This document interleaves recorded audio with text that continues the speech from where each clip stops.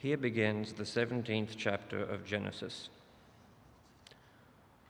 When Abram was 99 years old, the Lord appeared to him and said, "I am God Almighty. Walk before me faithfully and be blameless. Then I will make my covenant between me and you and will greatly increase your numbers." Abram fell face down, and God said to him, "As for me, this is my covenant with you. You will be the father of many nations. No longer will you be called Abram. Your name will be Abraham, for I have made you a father of many nations. I will make you very fruitful. I will make nations of you, and kings will come from you. I will establish my covenant as an everlasting covenant between me and you and your descendants after you for the generations to come, to be your God and the God of your descendants after you. The whole land of Canaan, where you now reside as a foreigner, I will give as an everlasting possession to you and your descendants after you, and I will be their God." Here begins the 3rd chapter of the epistle of Paul the Apostle to the Galatians. "You foolish Galatians, who has bewitched you? Before your very eyes, Jesus Christ was clearly portrayed as crucified. I would like to learn just one thing from you. Did you receive the Spirit by the works of the law or by believing what you heard? Are you so foolish? After beginning by means of the Spirit, are you now trying to finish by means of the flesh? Have you experienced so much in vain, if it really was in vain? So again I ask, does God give you his Spirit and work miracles among you by the works of the law or by your believing what you heard? So also Abraham believed God, and it was credited to him as righteousness. Understand then that those who have faith are children of Abraham. Scripture foresaw that God would justify the Gentiles by faith and announced the gospel in advance to Abraham. All nations will be blessed through you. So those who rely on faith are blessed along with Abraham, the man of faith. For all who rely on the works of the law are under a curse, as it is written, 'Cursed is everyone who does not continue to do everything written in the book of the law.' Clearly no one who relies on the law is justified before God, because the righteous will live by faith. The law is not based on faith. On the contrary, it says, 'The person who does these things will live by them.' Christ redeemed us from the curse of the law by becoming a curse for us. For it is written, 'Cursed is everyone who is hung on a pole.' He redeemed us in order that the blessing given to Abraham might come to the Gentiles through Christ Jesus, so that by faith we might receive the promise of the Spirit. This is the word of the Lord." Let me pray. Father, we pray that your Spirit will be alive now and working in our hearts and aligning our hearts to our actions. Realign our lives to the truth of your gospel. We pray that you'll do this in the power of your Holy Spirit. Amen. Our text today from the book of Galatians begins thus: "You foolish Galatians, who has bewitched you?" Now I look at a line like that and think, tell us what you're really thinking, Paul. Paul writes this whole book and this section with passion, exasperation, brevity, and conviction. He's clearly not afraid to lose friends. The cause is so great. He wants to win this one, and not win it the way people try to win theological debates on the internet late at night, which in many circumstances is an exercise in power. What's at stake is not winning some theological debate. What is at stake is the full inclusion of non-Jews into the kingdom of God. That means that what is at stake is the gospel to the world, to the nations. And that means that what is at stake is your faith today because you're a Gentile, most likely. You foolish Galatians, writes Paul, meaning you witless Galatians, you idiot Galatians. You Galatians are nuts, being tempted to believe what you're being told. Who has bewitched you? In other words, who did a number on you? Who gave you the evil eye? Who did the Jedi mind trick? Who beguiled you and charmed you and wooed you? Eugene Peterson, in The Message, puts it thus: you crazy Galatians, did someone put a spell on you? Have you taken leave of your senses? What were they doing to elicit such a response? The answer is that they were tempted to become Jewish in order to belong to Christ, to Judaize. The word Judaize, I've learnt this in my studies. I used to think that to Judaize is to force someone to become a Jew, and there are agitators trying to do just that. But when Paul uses that word, what he means is for someone who is a Gentile to decide to become a Jew, to Judaize. Why would they do that? Well, we've learned last week, Peter had withdrawn from the Gentile believers, that is, he didn't eat with them, sent them out the back. Since they weren't Jewish, they were not kosher, and he treated them as unrighteous, as sinners. Like Jewish people used to, and still do, by the way. I lived in New York for a little while. Jesus upturned all that, and the Galatians were tempted to believe it, that they were second class. They were tempted to let themselves be circumcised, which is the shibboleth, the password. But here's the key for this sermon. Someone had bewitched them. Not that they believed in witches and warlocks, or that there's such a thing as witchcraft, dabbling in evil. But that's not what's going on here. Someone has wooed them or pressured them, and they're being tempted to do what Paul will not do, which is to set aside the grace of God. For, he writes, this is the immediate context for our text today, if righteousness could be gained through the law, that is the Jewish Torah, Genesis, Exodus, Leviticus, Numbers, Deuteronomy, if you could gain righteousness through the law, then Christ died for nothing. And that's what's happening when Peter withdrew from the Gentiles. They set aside the grace of God. They are basically saying Christ died for zip, and that means that Gentile Christians were themselves set aside, treated as second class. But Paul says, we will not set aside the grace of God, and nor will we at Church Hill. That's what this year is all about. Christ died for a reason, and we must join the resistance movement. We must fight for grace. It has to be fought for like one fights for love. Paul concludes this chapter, so it's over 2 weeks. You've got to get your mind around these words.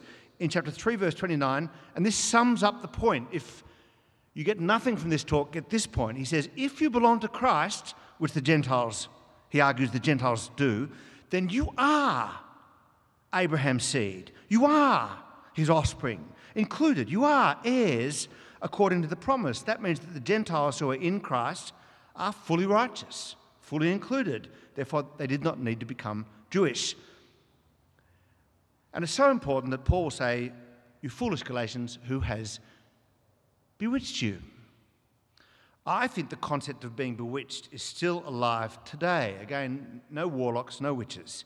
But we believe in the concept of being led astray, of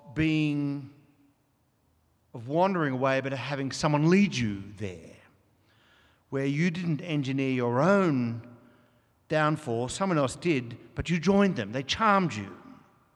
They got you to give up a precious thing via fear or pressure or well-meaning arguments that made sense to you at the time. They touched in on something important to you and twisted it at the end. The hope for Paul is that this is a momentary lapse of reason rather than a permanent thing. And because he believes it's a momentary lapse of reason, he gets passionate. He hopes to persuade them. I think you and I can have a momentary lapse of reason where we can be bewitched or wooed or pressured and stop fighting for grace. And Andy, bless you, brother, will tell you that in the years before his return to Church Hill, in many ways he was led away from the Lord, and his return to Church Hill was in part about his return to the Lord. We're going to hear, I'll say that in a few moments' time. He's nodding to me, so I'm saying what he said publicly. You can be bewitched. You feel the pressure as you read the media on Christianity. You feel embarrassed to belong. When you read about evangelicals, you get distracted, people at work, family. You get busy with more important matters and you think, is it worth fighting for? Or real people-pleasing, which means you give up the grace of God because it's too hard to be Christian at your dinner table. So how do you keep your convictions? Well, let's look at how Paul asked the Galatian Christians to keep their convictions. He said, consider three things. Consider your own experience, look at Abraham, and most importantly, look to Christ in verses 10 through 14. I put that little mistake there to see if you were paying attention. Firstly, he says in verses 1 to 5, Galatians, look at your experience. Consider how you received Christ in the first instance. And I could tell you my own story. You've heard it. Sitting in a room in Katoomba, a guy portrayed Christ crucified. I understood what was being said, that I was divinely loved, and I wept. I wept as I sang, "And can it be that I should gain an interest in the Saviour's blood?" And I walked out of that room skipping. And guess what? I did all of that without paying attention to Leviticus, the Torah. And Paul says to them something similar. You received Christ and you did it without somebody told you about Jesus' death, not about Torah. Now this section here, by the way, is not really a sort of mere validation of lived experience. You know, it's your lived experience, it's your truth, and we want you to own your truth. That's not this. And he isn't saying you had a great experience when you became a Christian, you received the presence of God alive in your life. Why would you want to add any structure around that law? That's not what's being said here. Rather, he's making the claim that you belong to Christ because you received the Spirit exactly the same way that Jewish believers became followers of Jesus Christ. And so he says, you saw Christ crucified. In a sense, before your very eyes, Jesus Christ was clearly portrayed as crucified. We came to South Galatia. We proclaimed Christ's death, and that means before your very eyes, Jesus Christ was clearly portrayed as crucified. Some commentators, by the way, think that Paul used visual aids. I don't think that's what's going on here. I think he's saying something profound, that in a real way, when Christ crucified was preached, in a very profound sense, you witnessed his death before your very eyes, and it changed everything. A little bit like the argument in Deuteronomy when Moses told a generation that wasn't there at the Exodus, you saw what the Lord did. They didn't see. But Paul says, in the preaching of his word, you saw it. You saw Christ crucified. I'm reminded of the African-American spiritual, were you there when they crucified my Lord? And the answer is, well, no. But in a powerful sense, by faith, yes. And Paul says, we came to you, we preached Christ crucified, and his death became your death. Paul models it when he says, I've been crucified with the Messiah, previous chapter. I'm dead, but no, I'm alive, but it isn't me any longer. It's the Messiah who lives in me. The life I do still now live in the flesh, I live within the faithfulness of the Son of God, the one who loved me and gave himself for me. So, Galatian Christians, the Torah is not your primary story. Christ crucified is your primary story. Consider that experience. Secondly, you receive the Spirit by believing, not by the law, not by flesh. Verse 2, I would like to learn just one thing from you, just one thing. Did you receive the Spirit by works of the law or by believing what you heard? It's a rhetorical question. The answer is You receive the Spirit by believing. So verse 3, are you so foolish?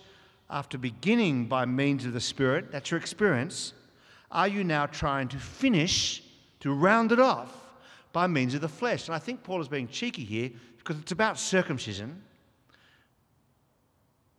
You started with the Spirit, and now are you trying to focus on that little bit of flesh? Don't do that.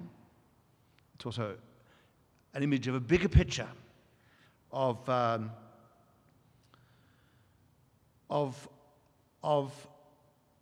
trying to do the things you're doing in your own steam. One of the arguments in Acts is very simple. The Gentiles responded to the gospel and God entered their lives. The Spirit fell on them.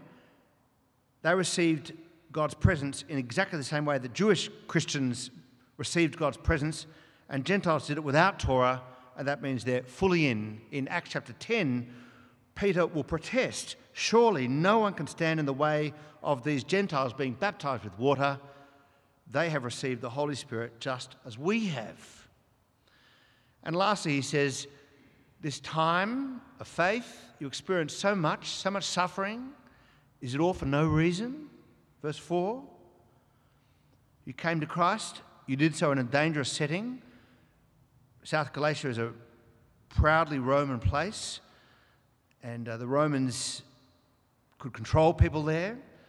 You started with grace. That was challenging in that environment, but you need to finish in the grace of Christ so that it's not all for no reason. And then he sums up with this question in verse 5. So I ask again, just so we're clear, does God give you his Spirit and work miracles among you by works of the law? No.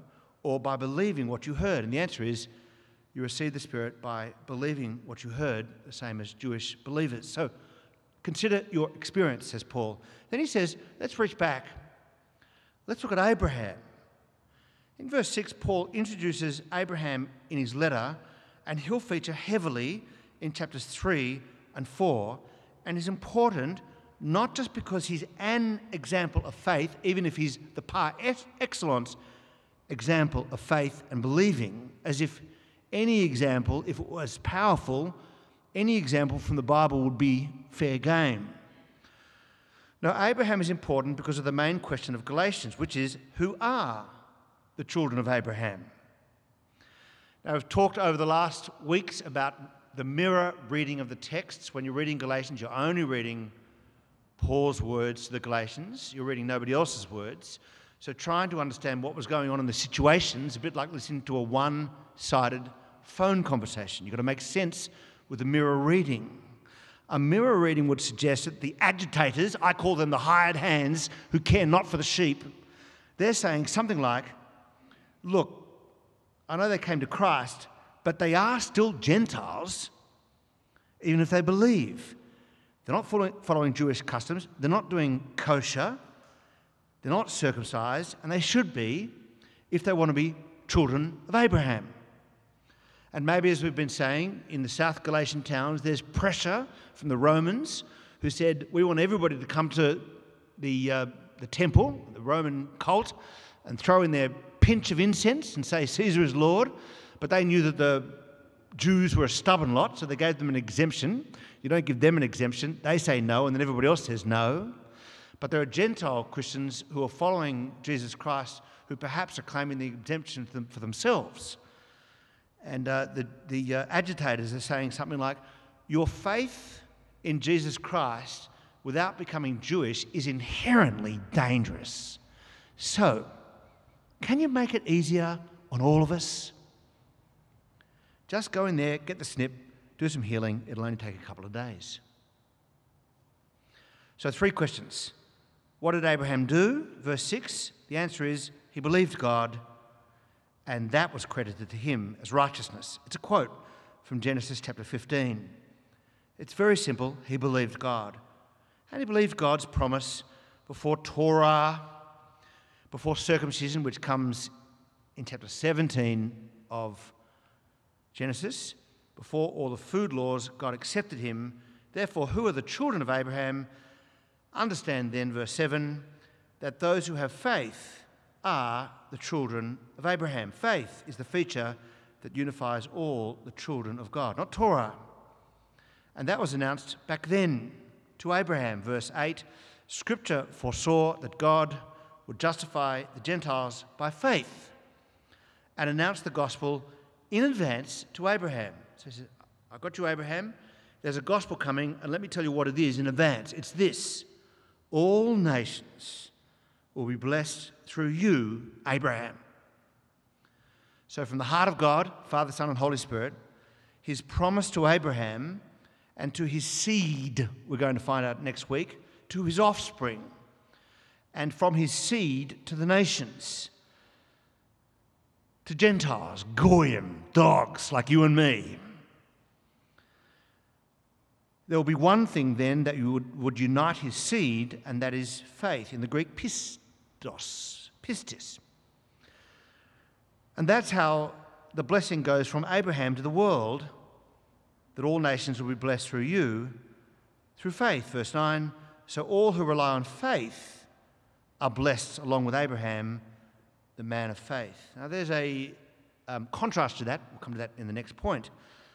But we'll get to Abraham next week, and I'm looking forward to that. The upshot of this is this: in order to not be bewitched, beguiled, hold to the story. It's like in Braveheart. Hold. Even if you want to put down your spear because the pressure is great from the other side, hold to the story that's embedded into the Torah. The promise to Abraham, the promise of blessing through his descendant to all. One seed, we'll find out next week. One family in Abraham's descendant, one family in Christ, not two seeds, Gentile and Jew in Christ, which would allow you to make a divide. Don't divide. Start including them, Jewish Christians, and don't be thrown by them, Gentile Christians. Don't give in. Thirdly, and most importantly, look to Jesus Christ. Verses 10 to 14 are dense and profound, and if you don't understand what they mean, they're summed up in verse 14. If you can understand verse 14, you can understand verses 10 through 14. You've got a Bible open, of course. End of your pew. Christ redeemed us. Who are the us? Christ redeemed us in order that the blessing given to Abraham might come to the Gentiles through Jesus Christ, so that by faith we, if I can put it this way, together might receive the promise of the Holy Spirit. When I walked out of that tent that day, weeping, I would have taken a verse like this, Christ redeemed us, and I would have put my own name in there, Christ redeemed Justin. In verse 12, Christ redeemed Justin from the curse of the law. And I believe that with all my heart, that he redeemed me. But that's not Paul's argument here. Christ redeemed us. The us is not everyone reading this. The answer is Christ redeemed us, Jewish Christians, with an intention. Christ redeemed us with the intention that the blessing given to Abraham might come to the nations, to Gentiles, through Jesus Christ, so that, as Paul argues in Ephesians, together we might receive the promise of the Spirit and be made heirs. But the result is the same, that we all receive redeeming grace by looking to Christ. Now, three things are being argued in this dense passage. Those who rely on faith, those who are of faith, are blessed. But in verse 10, those who rely or belong to works of the law, Torah, they're under a curse. Verse 10, for all who rely on works of the law are under a curse, because, as it is written in the Torah, cursed is everyone who does not continue to do everything that is written in the book of the law. That's in the thing you're upholding. Now, I don't know about you, but I have standards for myself, and I fail to keep my own standards, let alone the standards of God. And if you're a Jew, you believe in Genesis, Exodus, Leviticus, Numbers, and Deuteronomy. You believe in the story of God that results in circumcision and Sabbath keeping and food laws and many other things. What Paul is saying here is, in verses 10 through 12, is if you're going to be a person of the Torah, then that's a whole lot of doing things that are written in it and a curse for not doing all those things. In other words, there's a weight in the Torah. But he says, Christ redeemed us, Jewish Christians. And he redeemed us, Jewish Christians, from the curse of the law by becoming a curse for us, which is why Christ's death is so important. For it is written in the Torah, cursed is everyone who is hung on a pole, who is strung up on a tree, who's nailed there. Cursed is everyone who goes to the cross. Christ took the weight for us Jewish Christians. He died that horrible death on the pole with the Romans looking on. And in doing so, he provided a new exodus, a new liberation, a new freedom, not this time from Egypt, but from the curse of the Torah, not the curse of the Egyptians, but the curse of the Torah, by taking that judgment, that curse with him on the cross. You see why his death is my death. And he redeemed us, Jewish believers, with a wider goal of mind, so that the blessing might go to the nations. Okay, there you go. 14 verses. I just taught the Bible, verse by verse. Old school. How'd I go? Good solid 6 out of 10? I'll take it. What does it mean? What do you do with this? Why is it so important? We aren't Jewish, and nobody here is, as far as I can tell, is making anybody else get circumcised or keep food laws. I presume when dinner was prepared tonight, nobody asked the question about kosher. It's also history, and you're like, it's a long time ago. Peter got a little bit afraid. He had a momentary lapse of reason. He withdrew from the Gentiles. Paul opposed him face to face. And you say, so what? I mean, Paul opposed Peter. Elon Musk opposed Twitter. People oppose people all the time. What difference does it make? No doubt this passage means that we must include those who belong to Christ no matter what, no matter their skin colour, no matter their wealth, poor or rich, no matter their gender, male or female, no matter their economic situation, slave or free. There is no second class in Christ, and we must fight for that truth, that inclusive truth. And you must also say, I will let no one judge me for my skin colour, for my wealth, for my gender, for my economic situation. There is no second class. If you're a Gentile being treated as second class, Paul says, do not give in, not for one moment. You stand your ground, and I'm here to back you, because the gospel says so. We must fight for it. Fighting for inclusion is important, but it's not just inclusion for inclusion's sake. It's not like your work. We're not about to appoint a diversity officer for 6 p.m. Because you'll find out that there are things that you need to do. Galatians is not an argument which says, grace is set up against doing things. We must obey the Lord. Jesus said, if you love me, you'll obey me, and if you do, I'll bring my spirit in you, and Galatians chapter 5 cause fruit within you. Paul will say circumcision, uncircumcision means nothing. What counts is faith expressing itself through love. And in the Corinthian correspondence, he will say circumcision or uncircumcision has no value. What counts is keeping the commands of God. Paul, or rather God, will do some excluding in the end. So this is not just general, nice inclusion. Paul will say, in contrast to the work of the Spirit in our lives, in Galatians 5, he'll say the acts of the flesh are obvious. If you're open to the will of God, you'll know this to be true, that sexual immorality, impurity, and debauchery, you want to defend those things? the idolatry and the witchcraft, the hatred, the discord, the jealousy, the fits of rage. You want to remain in that space, saying, this is okay? The selfish ambition, the dissensions, the factions and envy, drunkenness, orgies, and the like. You live like this, if this is the space in which you live.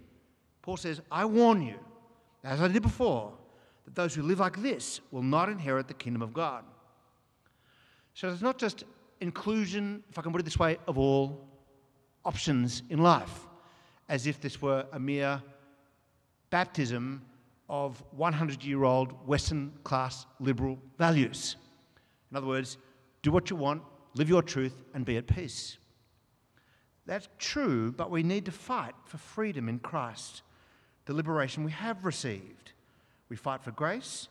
We fight for the Spirit of God alive in each person's life. We don't give in to pressure groups trying to add things in to the gospel. And we don't give in to people who downplay the importance of Jesus. Paul will say in 5 verse 1, it's for freedom that Christ has set us free. So, Galatian Gentile Christians, stand firm then and do not let yourselves be burdened again by the yoke of slavery. That was what it was like when you were under idol worship. Don't do it by going under circumcision or Torah. It's important to know what happened then, because it's important not to be ignorant of your history. Peter withdrew from the Gentiles out of fear of the circumcision group, the agitators. He seemed to want peace with the heavies, people who he perceived to be heavyweights. And Paul says, it won't do. Paul opposed him face to face. And Paul writes to the Jews and says, stay with the Gentiles. They need to sit at your table. And to the Gentiles, he wrote, stand your ground. There's no need to become Jewish, to Judaize. And so here we are. Church Hill, the church of God that meets in this place. We need to know our story, even if it's a long while ago in history, because it's our story. And if we don't know our history, then we are doomed to repeat history. Why don't we repeat the good bits? Why don't we repeat the gospel? I'll give you an example of what I mean. In 1938, the British then Prime Minister Neville Chamberlain went to see Herr Hitler. He flew to Munich. He didn't want another war. And so he let Hitler have Czechoslovakia for the sake of peace. He flew home clutching a bit of paper and famously said, we have peace in our time. That's a symbol of weakness. Now, there's reasons why Chamberlain did it, reasons why he was greeted with cheers. You can watch the YouTube, by the way. It takes 4 minutes, and it's a joy to watch. To do this, Chamberlain had to give in to the bully. Now, there are some similarities to Peter here, even though this is an extraordinary event, and Peter's moment was the ordinary context of your dinner table. He withdrew from the Gentiles because they were afraid. When Hitler invaded Poland, the demands of a bully never ceded.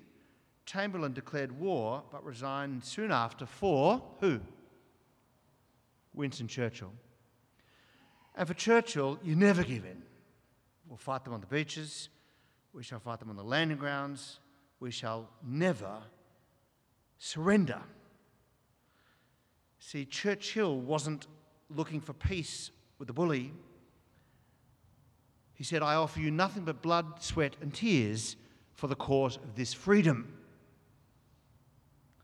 And Paul writes the same sort of thing when he says, I bear in my body the marks of Jesus Christ. Now, why do I tell you this?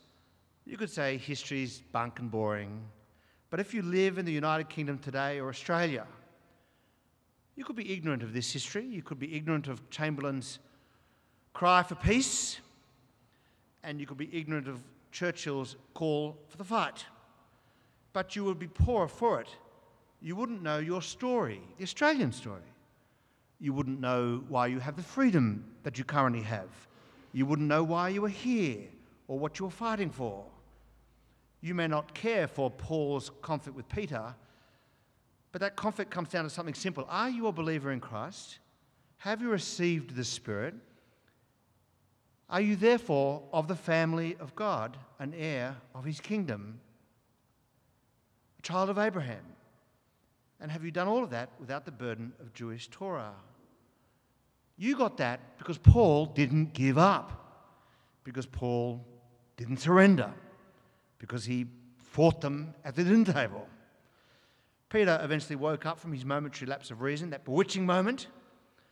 Still others joined him in the resistance movement that continues to this day. We call it the missionary movement around the world.